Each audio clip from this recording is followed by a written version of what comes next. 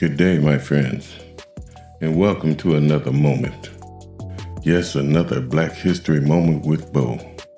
And I'm here to tell you that today is going to be a great day for you because by now you've come to the realization that happiness and good times come and go, but truth is here for all time. You can't get around it, and it will come out no matter what the circumstances is. But best of all, truth will set you free. So it's time that we slip into darkness and find some real truth.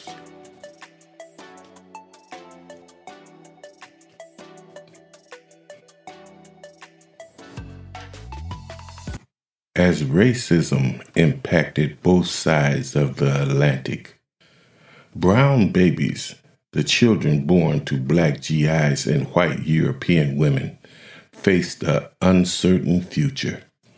After Allied forces defeated Germany in World War II, the United States began its occupation of West Germany from 1945 to 1955.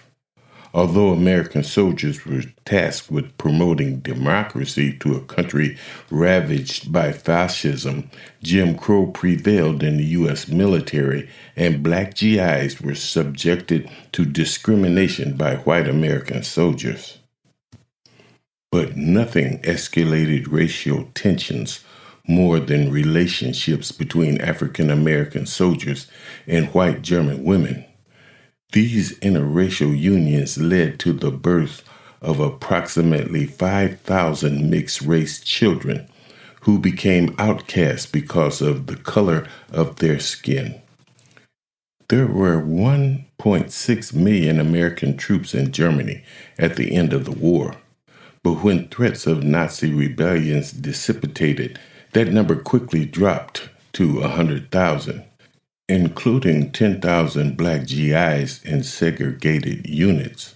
By 1951, amid a bulging Cold War, the number of American troops in Germany increased to 250,000, with black GIs capped at 10%. And although some Germans had lingering Nazi beliefs of white supremacy, African American soldiers were largely welcomed at recreational facilities and local bars, enjoying freedoms they didn't have in America, while drawing the hatred of white GIs and the military police who responded with brutality. If they would see a black soldier with a white German woman, they would sometimes assault them and try to separate them forcefully, because they knew that this could not have happened if the soldier returned to Alabama or Mississippi or anywhere in the U.S. German women who were seen with African American soldiers were threatened, slurred, ostracized, and sometimes denied ration cards. But despite the risks, romantic relationships still happened, and mixed-race children were conceived.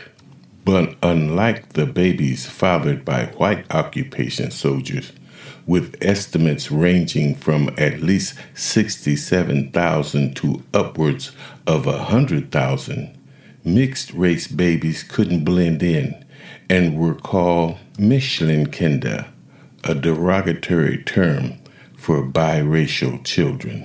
At a time when having children out of wedlock was a social taboo, it was nearly impossible for black GIs and German women to marry. A soldier had to get permission from his commanding officer, and if the request came from a black soldier to marry his pregnant German girlfriend, the answer was no, followed by a transfer. So basically what they did was remove the soldier from his baby's life. Commanders and sergeants in charge could stop those relationships overnight just by shipping the soldiers out or sending them to a different command. Daniel Cardwell, who was born in Marburg, Germany, says his biological parents suffered a similar fate after they tried to get married. My father was being transferred from place to place, says Cardwell, who is also the author of A Question of Color, a brown baby's search for identity in a black and white world. Unbeknownst to Caldwell's mother, his father had been shipped to Korea, where he died when Cardwell was 4 months old. But he was adopted at age 3 in 1953 by an African American couple in Washington, D.C. through the Brown Baby Plan, a private adoption agency founded by Mabel Grammer, a black journalist with the African American newspaper. Grammer, who's married to a warrant officer stationed in Germany, learned of the orphanages filled with mixed-race children and took action. She published photos of the kids in the Afro-American, asking established black couples to adopt the children referred to as the brown babies. With international adoption laws ever evolving, Grammer pushed through the bureaucracy and arranged adoptions by proxy for African American couples who couldn't travel to Germany. To the relief of German officials who felt mixed-race children couldn't integrate successfully and would become a social problem, the adoptions were permitted, and the Scandinavian Airlines agreed to fly the children to the United States. During her husband's postings in Germany from 1950 to 1954, and again from 1959 to 1965, Grammer arranged the adoption of at least 500 mixed-race children and adopted 12 of her own. Now, I've got to stop and say this woman, Mabel Grammer, was an angel sent to save our children. Bless you, my sister, for what you have accomplished in this world. Now, desperate German mothers also approached black army couples stationed in Germany. Shirley Gendler Price, founder of the Black German Cultural Society, was adopted at age 2 in 1955 in Augsburg, Germany, where her biological mother met with her adoptive parents.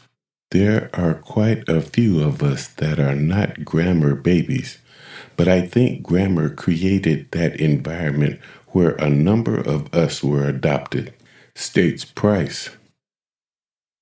Finding homes for brown babies wasn't just a German issue. Black soldiers stationed in England faced challenges with interracial relationships.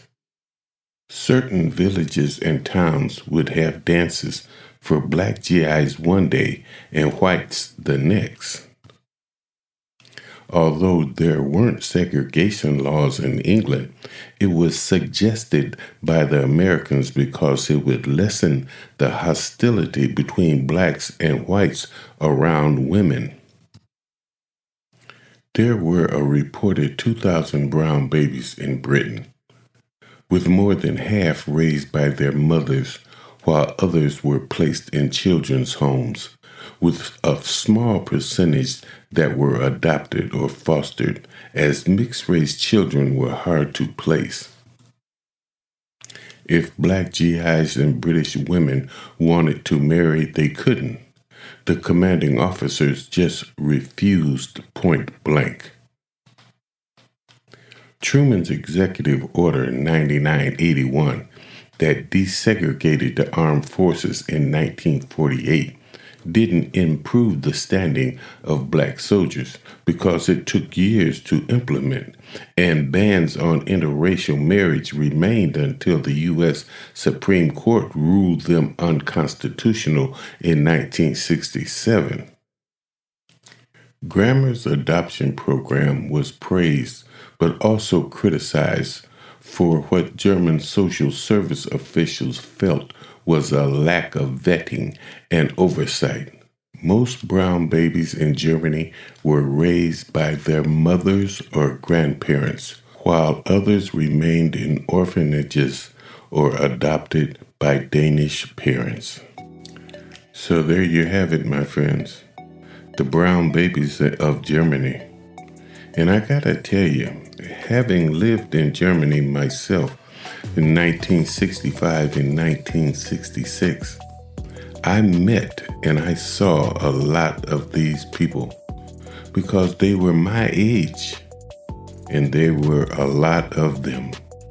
And I give thanks to them because they are helping to brown up this world.